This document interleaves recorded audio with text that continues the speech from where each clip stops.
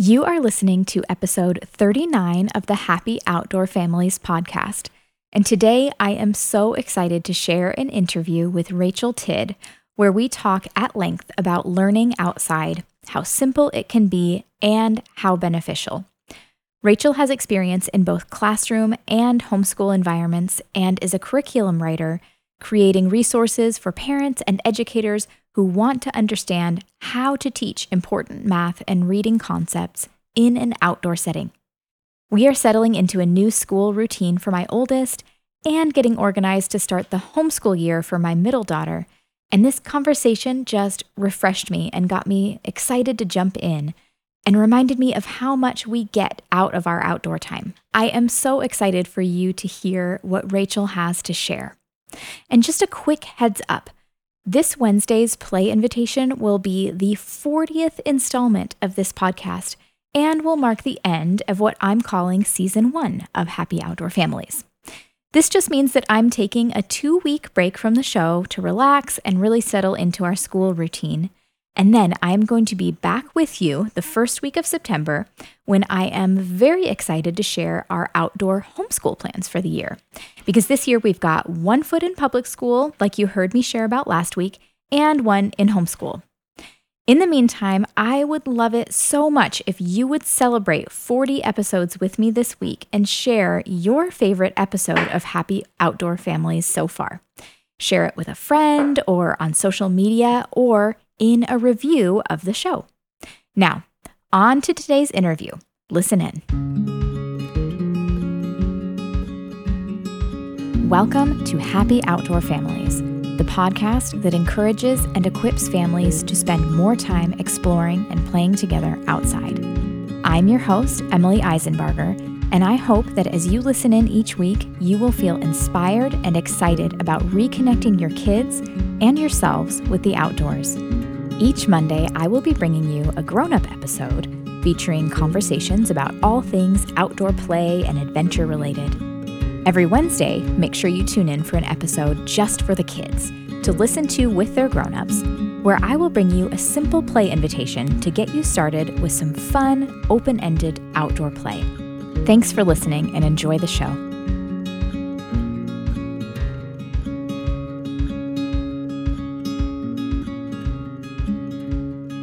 Rachel Tidd is the author of the Wild Math and Wild Reading curriculums and a leading proponent of integrating the outdoors and natural materials in math education. She became interested in teaching and learning outside after watching her 2 children thrive in an outdoor forest preschool. Prior to founding Wild Learning, Rachel obtained extensive teaching experience as an elementary and special education teacher and as a homeschool parent. She holds a master's degree in elementary and special education and a BS in environmental science. She enjoys walks in nature, good books, handwork such as knitting and sewing, traveling, and strong coffee. I am excited to have Rachel on the show today to talk about learning outside and the resources that she's created. Rachel, welcome to Happy Outdoor Families. Hi, I'm so happy to be here. We are so happy to have you. So to get started, I know we had a little bit of an introduction there, but can you share a little bit more about who you are and your background and your family? Sure. So I'm Rachel Tidd, and I'm the author of Wild Math and Wild Reading that just came out this year. We live just outside of Ithaca, New York, which is in upstate New York. We live in a pretty rural place. We have lots of waterfalls and lakes that we like to explore here. Mm-hmm. I have 2 boys. They are 11 and 8 now. When I started writing this, they were like pre-K, and like 2nd or 3rd grade. Aww, so it's been really, if you look back, sometimes if you have earlier, like the kindergarten or the 1st grade, you'll see pictures of my kids many years ago. Aww. So it's kind of fun to look back at those. So small world, I actually grew up, up until I was about 6 years old, I lived just outside of Ithaca. No way. That is tiny a small town, world. Groton. Yes, I know where New York. Groton is. Yep. Yes, but it's a beautiful area. I love that area of the country. Lots of snow in the winter, probably more than I would appreciate, but Yes, we do so have pretty out lots there. of snow, and I always laugh when people message me or ask me about, what do you do? What should I do in the winter? Like, you can't do this all the time. I'm like, well, we get like 100 inches, 80 to 100 inches of Right. snow a year, and it's really, really cold. And we live like kind of up on the hills, so we get even more. And yeah, I'm like, well, we manage to do it and go outside every day. So I'm not too worried. I think you can do it. Yeah, well, good for you. I know it depends a lot on, I think, what you're used to. Like here in Middle Tennessee, oh man, Oh, for everything sure. shuts down Oh, for sure. But then it's when like there's snow. exciting too for Yeah, kids or yeah. whatever.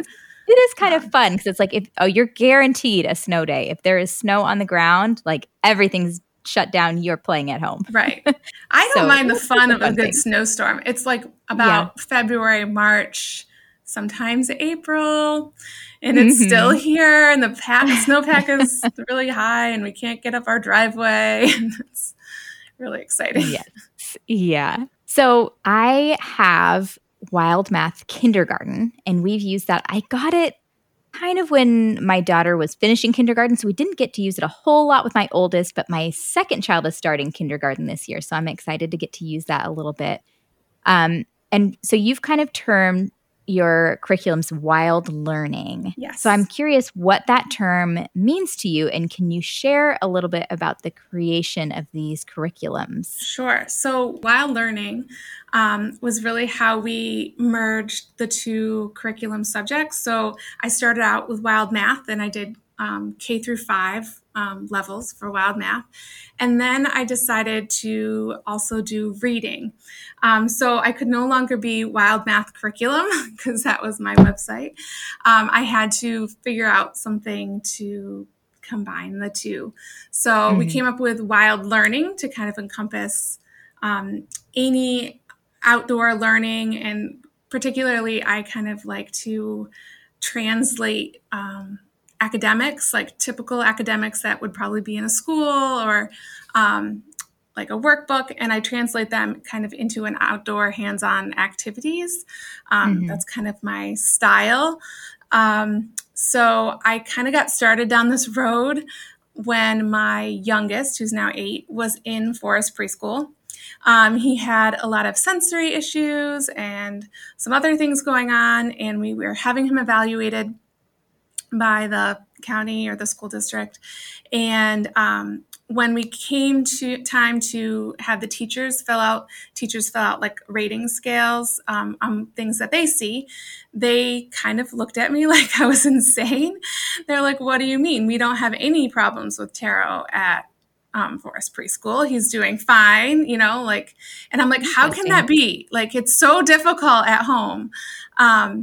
And so we dug into it, we did the evaluation, and he did qualify for services. But what we figured out with the occupational therapist is that at Forest Preschool, all of his sensory needs were being met. And so it was like a real optimum learning environment for him. And so I knew kind of at that point that, he was in his final year there, that if I was going to homeschool him, which we were, because his oldest brother was already being homeschooled, lucky him, we were going to have to figure out a way to teach him at home. And he's a very different learner than his older brother. So I started looking for things online, like, well, could you continue this Forest preschool thing into elementary level, right? There was just hardly anything, like a few lessons here and there, science or like nature study, yes, but teaching math, teaching reading, there wasn't anything. And so I just started experimenting, and I had a friend at the time say, Rachel, you need to write this down. And I was like, no one wants to see this. I'm just playing around. I don't know. We're just, doing stuff, doing my thing. And she's like, no, you really should write this down. And so I did. And it looked a lot different those first days. But it slowly took off. So yeah, that's how wild learning started. that is such a cool story. And I Yeah. love how you saw that need that your son had and you were able to adapt to meet that need. So that's really Yeah. awesome. It turned into a whole new thing. It's kind of crazy how it started like that. So when you think about, so I know with your son, he had that specific sensory need that Mhm. was really met more easily while he was Right. outside.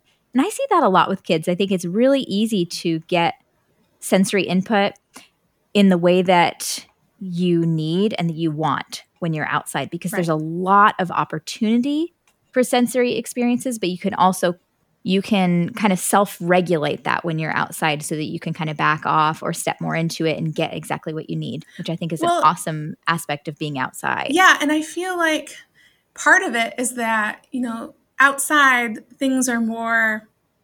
different things are more acceptable than they are when you're inside. It's okay Yes. to be louder. It's okay to be moving usually, right? It's okay to be touching things, right? When you're in a classroom, it can be very controlled. Don't touch this. Don't do that. Don't go over here. Don't walk over there. And then the forest preschool environment, right? You can cover yourself in mud. You can jump on the ice in the creek. Like all kinds of things, all kinds of movement. And he was very sensory seeking. So that was a really big thing. The other thing is as soon as you go outside, it's kind of already a multi-sensory experience. So Hmm. you're already feeling the sun, feeling the temperature. There's different colors. Green is a very soothing color. There's smells, there's tastes, all of those things. It's like instantly becoming like a multi-sensory environment, right? Compared to our Yeah. inside lives. Yeah. Oh, definitely. And so beyond just the sensory components, I wonder, are there other things that you think make the outdoors a really good place for learning and for teaching? Yes. So there has been some research on this, and it's kind of amazing. So we know that the outdoors reduces stress levels. We know that through some studies that it increases children's engagement in lessons. It increases their attention. All these things are things we want, right? We're always trying to do. And they found that if you just even change the location of your lesson, so say you were just a regular teacher or a homeschooler, and whatever you were planning, even if it was just a read aloud, and you took it outside and you did the read aloud outside, great. You got all of those benefits that I just said, the attention, the engagement, everything. Motivation also increases. And then you went back inside and did a social studies lesson.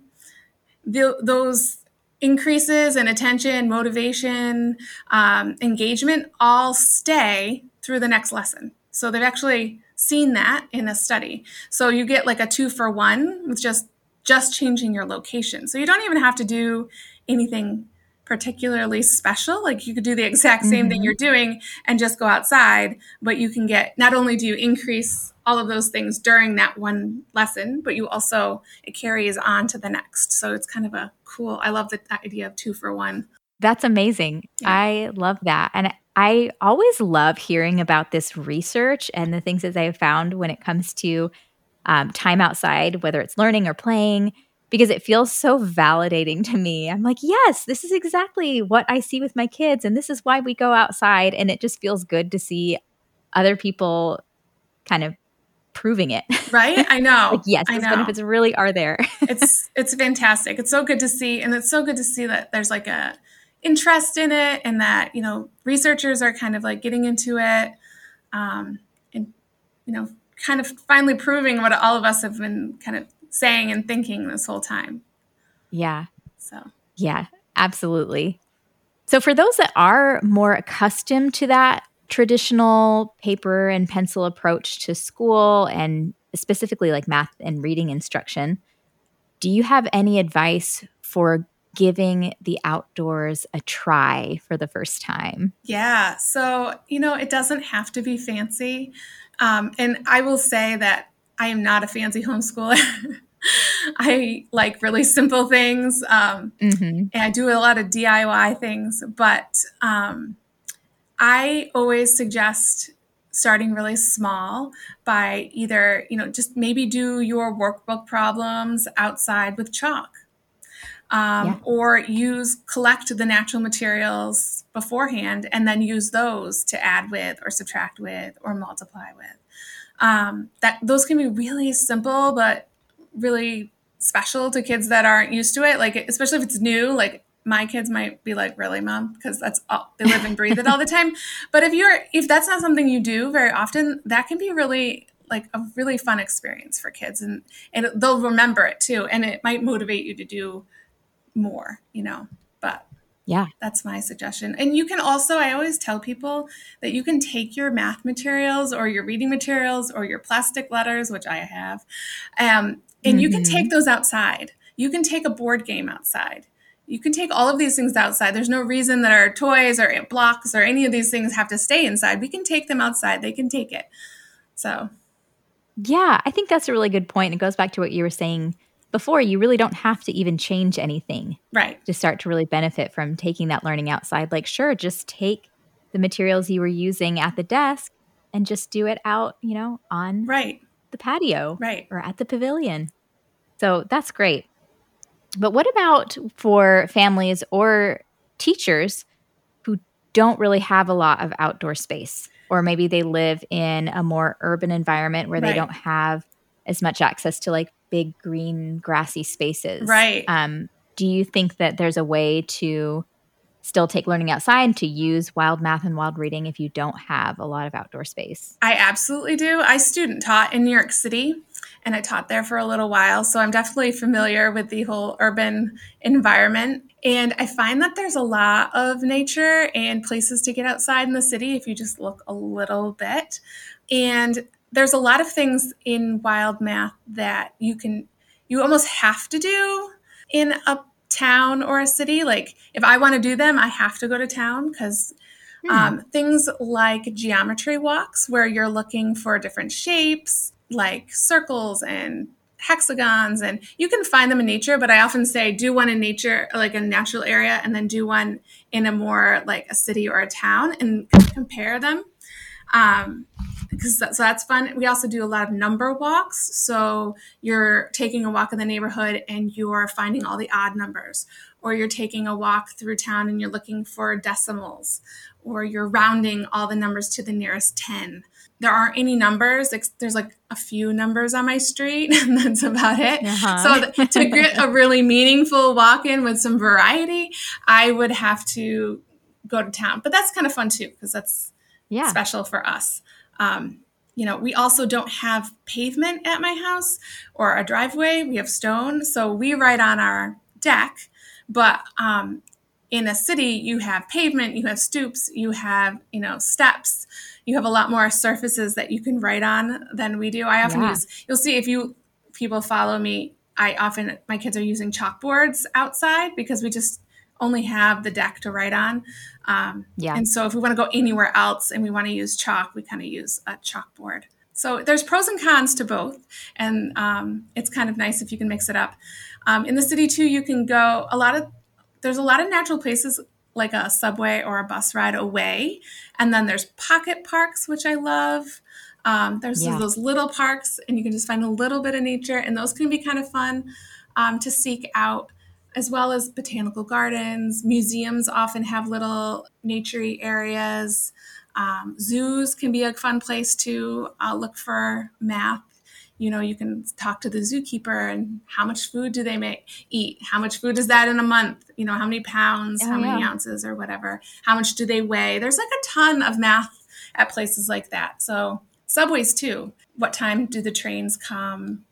How often, how many minutes between, how many cars are there? All kinds of stuff. There's so much. Yeah, and so much of that is just learning through real life experience. Right. And I think when kids can see the application of, even if it's just numbers, that can stick with them a little bit more. Do you think that's true? Oh, absolutely. Anything that we can make more concrete and relate to the real world absolutely sticks much better. I even have seen some studies, although I was looking around the other day and I couldn't find it again, but saying that if you're using real natural materials instead of like the plastic manipulatives that we often use for math, that those are more concrete and students retain it better. Interesting. Yeah. So that's, an interesting idea. mean, I guess if I think about that just kind of anecdotally, like I kind of like the feeling of like rocks or sticks more than like a plastic cube. I couldn't really Right. say why, but it's like a little bit more of a tactile experience For to have those sure. natural materials. For sure. That's very interesting. They're more variety if they're all plastic too. There's more variety. Yes. Yeah, that's definitely true. So I have a lot of homeschooling families that listen to this podcast as well as public school families. And we are actually doing both this year. So we've got one child who's in public school for the first time. And then my younger daughter who is starting homeschooling this year in kindergarten. So I've kind of got my mind in both worlds, thinking about what we're doing for this year and what I can kind of put in her teacher's ear at school. Yeah. And do you think that wild learning has a place both at home and in a public school setting? Absolutely, because I have quite a few schools that have bought Wild Math, especially. It's been out longer. Wild Yeah. Reading just came out in June. So, so there's quite a few schools out there that are doing Wild Math, teachers that are interested in it. So I know it does happen. It just takes a little more initiative.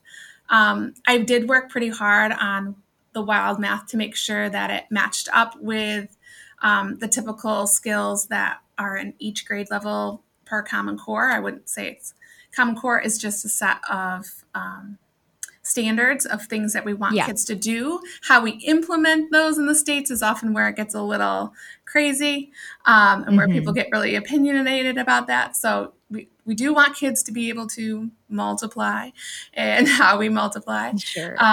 So I made sure that all of those were in Wild Math for the correct grades so that it would match up to just about any math curriculum, unit by unit, maybe not in the same order, but so it's pretty easy to say your kid came home with a multiplication worksheet and you were like, instead of doing it on the worksheet, let's go outside, or it's like a beautiful day. I can't believe we're sitting here doing homework. You could absolutely open up Wild Math, pick out a multiplication exercise activity and do that instead. And I would just write your teacher a note and say, we did this X, Y, and Z instead. And if I got that as a teacher, I would be so excited. That's awesome. I know my experience as a teacher, I was required to give homework, not that I wanted to give homework. So think about that, Yeah.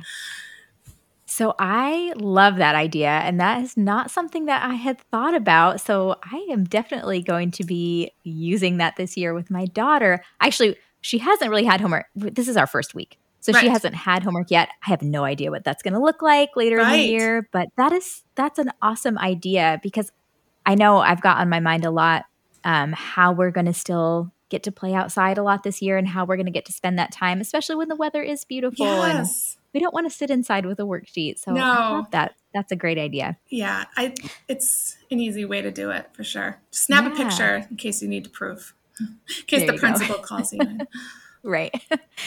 So if parents wanted to encourage teachers to implement more learning outside, would this be something that they could purchase for a classroom, or does it work differently to be able to use it in a school? Do you need like a special version or a special license to be able to use these materials for a classroom? That's a good question. So I have had parents purchase Wild Math to give to their teachers as like a gift, which was a cool idea, I thought. And if you do that, that's fine. What you can't do with the digital copyright is you can't make copies. You can't get a digital download, keep it for yourself, and then send the teacher the same digital download, like only pay once. Then you're violating copyright law. Digital copyrights are very different than physical books. So it's a little weird like that.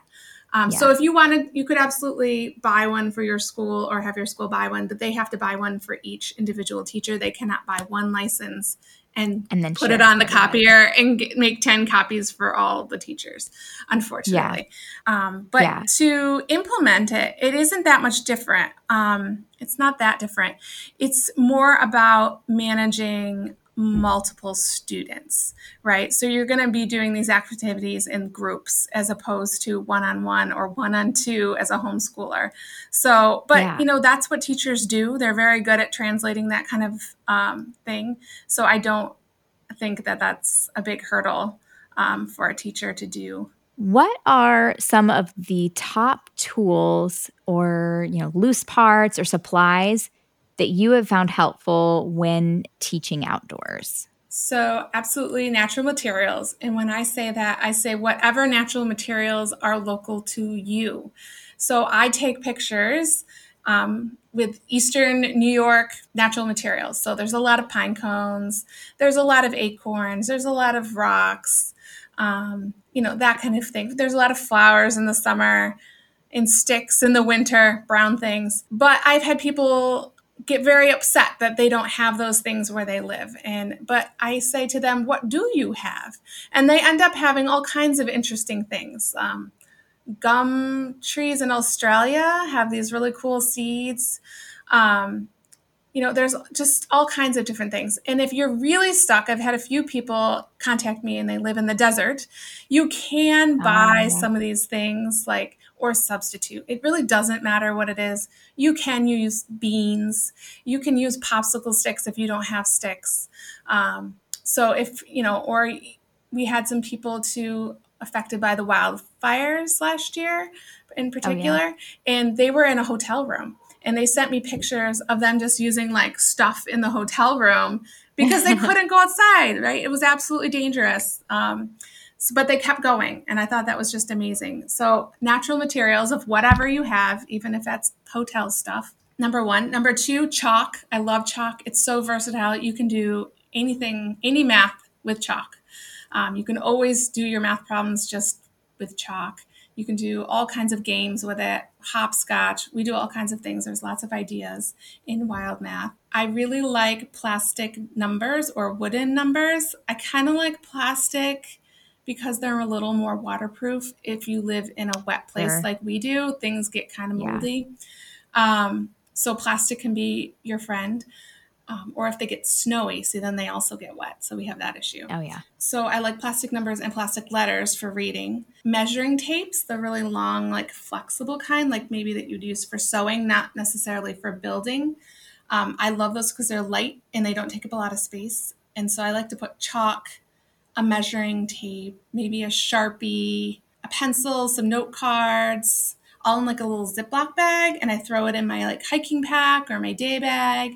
So we have some math materials wherever we go, because it seems like math, that kind of thing can just pop up. We'll be walking around and be like, whoa, look at this huge tree. And then the kids will be like, I wonder how old it is, or I wonder how big around it is. And when you actually have a measuring tape and you can just measure it on the fly, it's so exciting and more meaningful than if you're let's go outside and find a tree to measure. And then we always like to take natural materials, if there's a lot of them, like seashells or whatever, home, and then we have those to use too. I also like things that encourage math play. So I like scales, like a balance pan scale to put out in a mud kitchen with some natural materials. Kids are naturally drawn to it and all of a sudden start estimating and comparing and experimenting.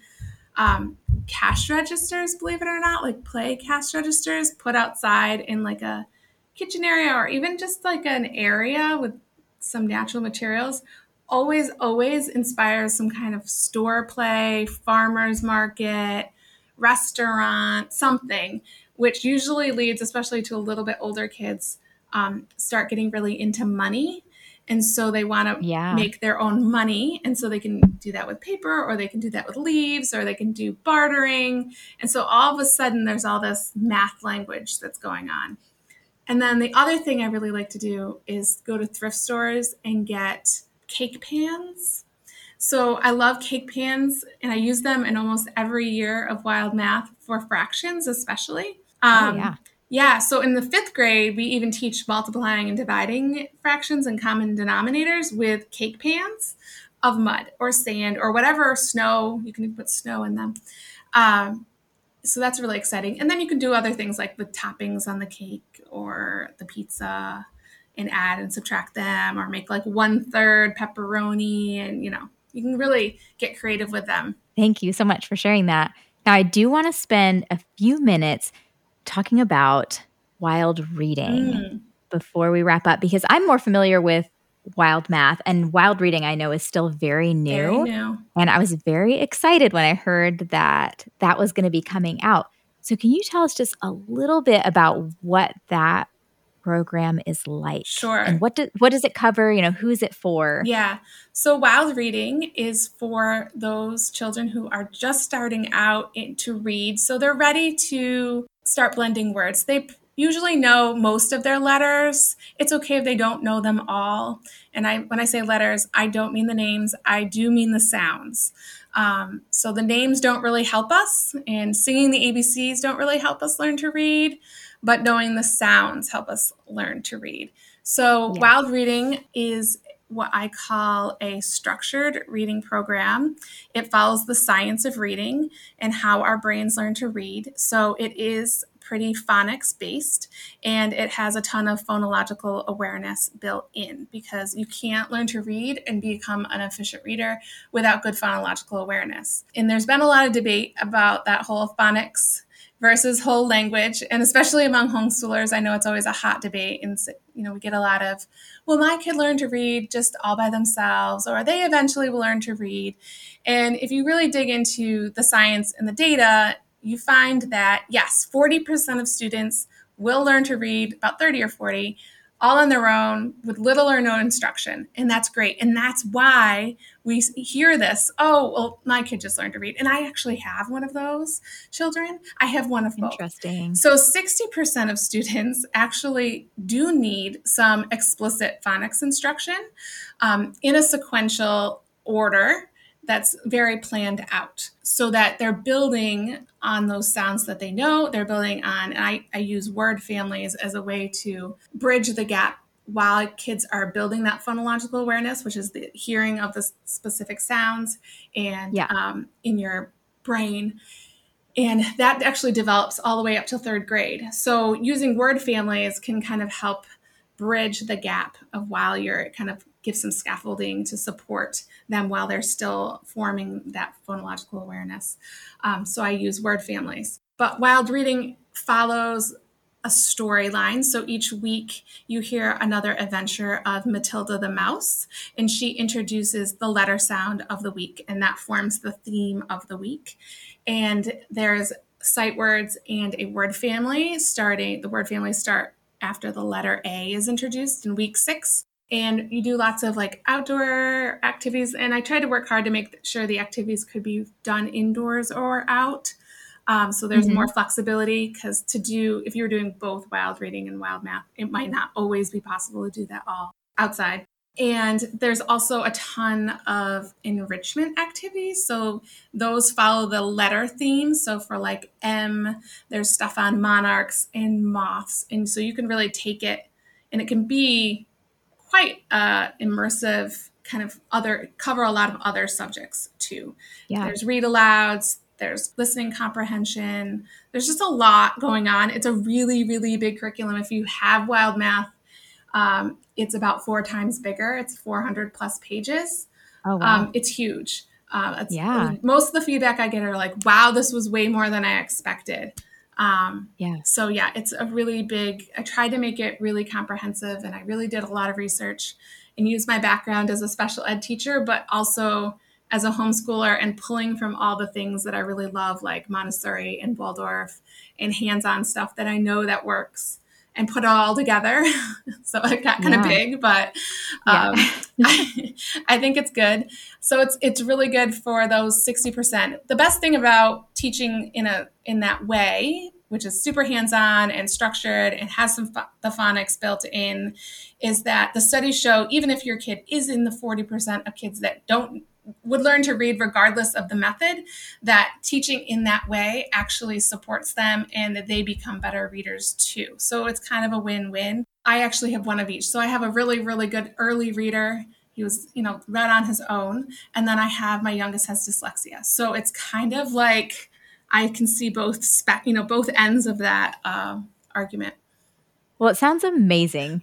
I am really excited to go check it Yeah. out. I'm like, we're still kind of figuring out our year. So I'm like, maybe we'll need to make some changes Yeah. and add this one in. So it kind of takes kids from, you said it's kind of geared toward a kid who knows a lot of their letter Yeah. sounds, and then it takes them through being able to To read read short, pretty yeah. fluently. So read short vowels, digraphs like sh, sh, Yeah. um, blends like BL, and a couple other skills, and that'll take you up until the beginning of first grade. It might, depending. I mean, they always, kindergarten has really changed, so Oh, it's yeah. not what we remember. And they really want kids reading at least short vowels by the end of kindergarten. Not everybody makes it. It's early developmentally. So if you're a Yes. homeschool, that's why it has an age range on it, because when you choose to have your child learn to read can really vary with your philosophy. Yeah, So, definitely. Yeah. or you may have like kind of waited to see if they picked it up and they didn't, and now they're 7. So you're like, oh, let's try something a little bit, a little more explicit instruction. So that's why there's that range. But yeah, so I say that they should know most of their sounds, because it moves along. There's quite a bit, after week 6, you're throwing in word families and more sight words. And so it's really building. You can go slower. Yeah. And then if your kid doesn't know any of the sounds, I do talk about what you might want to do in the beginning of wild reading. I say you could go through the whole thing and just skip all of the word families and just focus on the story, the letter sound, and writing the letters, and do some enrichment, Hmm. and then repeat the whole thing the next year. The kids will not mind hearing the story again. Kids love things repetitively, and they won't really remember all of it.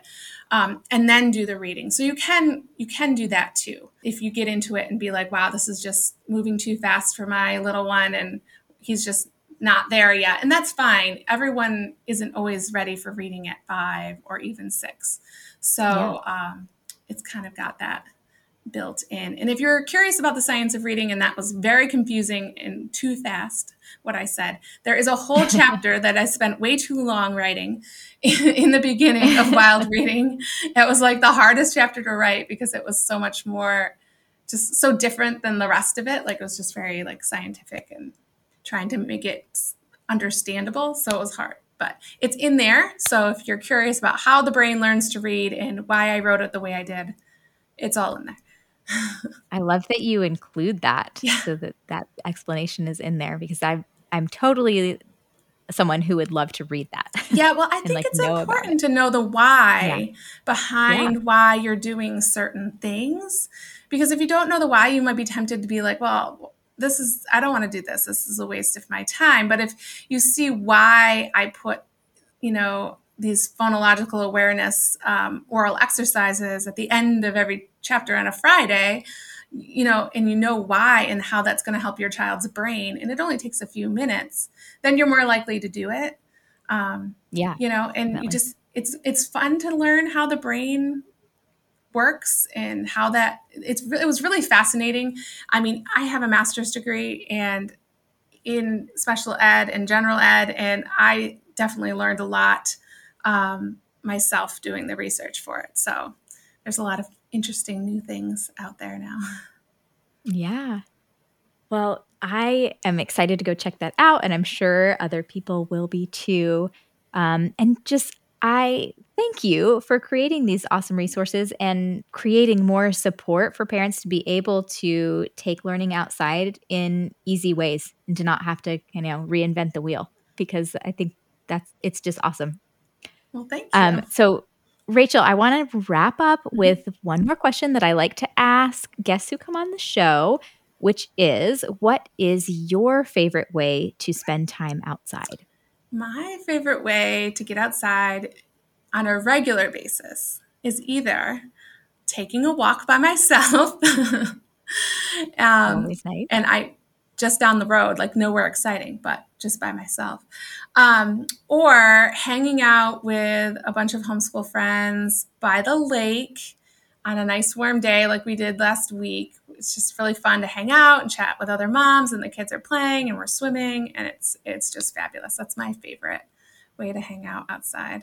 That sounds lovely. And I always love hearing those answers, and it makes me want to go spend time outside. Right? So thank you so much again, Rachel, for being here. And if people want to learn more about Wild Learning and see what you're doing, where can they find you? So my website is discoverwildlearning.com, and I am very active on Instagram and Facebook, and my handles are at Discover Wild Learning. And we are currently having a back to home school sale. So you can get 15% off of all of the curriculums with the code New School Year, no spaces, all lowercase. So New School Year, all one word. Awesome. Well, thank you so much. Thank you. Rachel is so knowledgeable, and I am just in love with what she has created and put out into the world.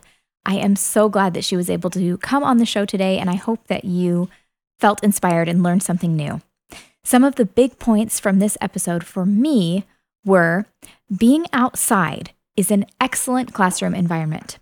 The outdoors in all its varying forms provide an incredibly sensory-rich experience and allow for more freedom to move and experience things through our five senses than would typically be possible in a classroom or other indoor setting.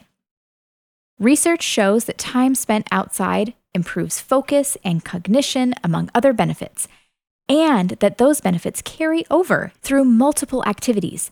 So when you do one lesson outside, you will continue to see those improvements, even as you move back into indoor learning for your next lesson.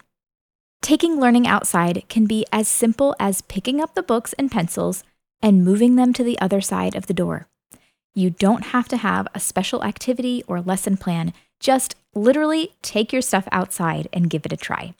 But if you do want to more fully commit to regular, consistent learning outside, utilizing natural materials, you definitely want to check out Wild Math and Wild Reading. And I will definitely be sharing more of the ways that we are using those throughout the year.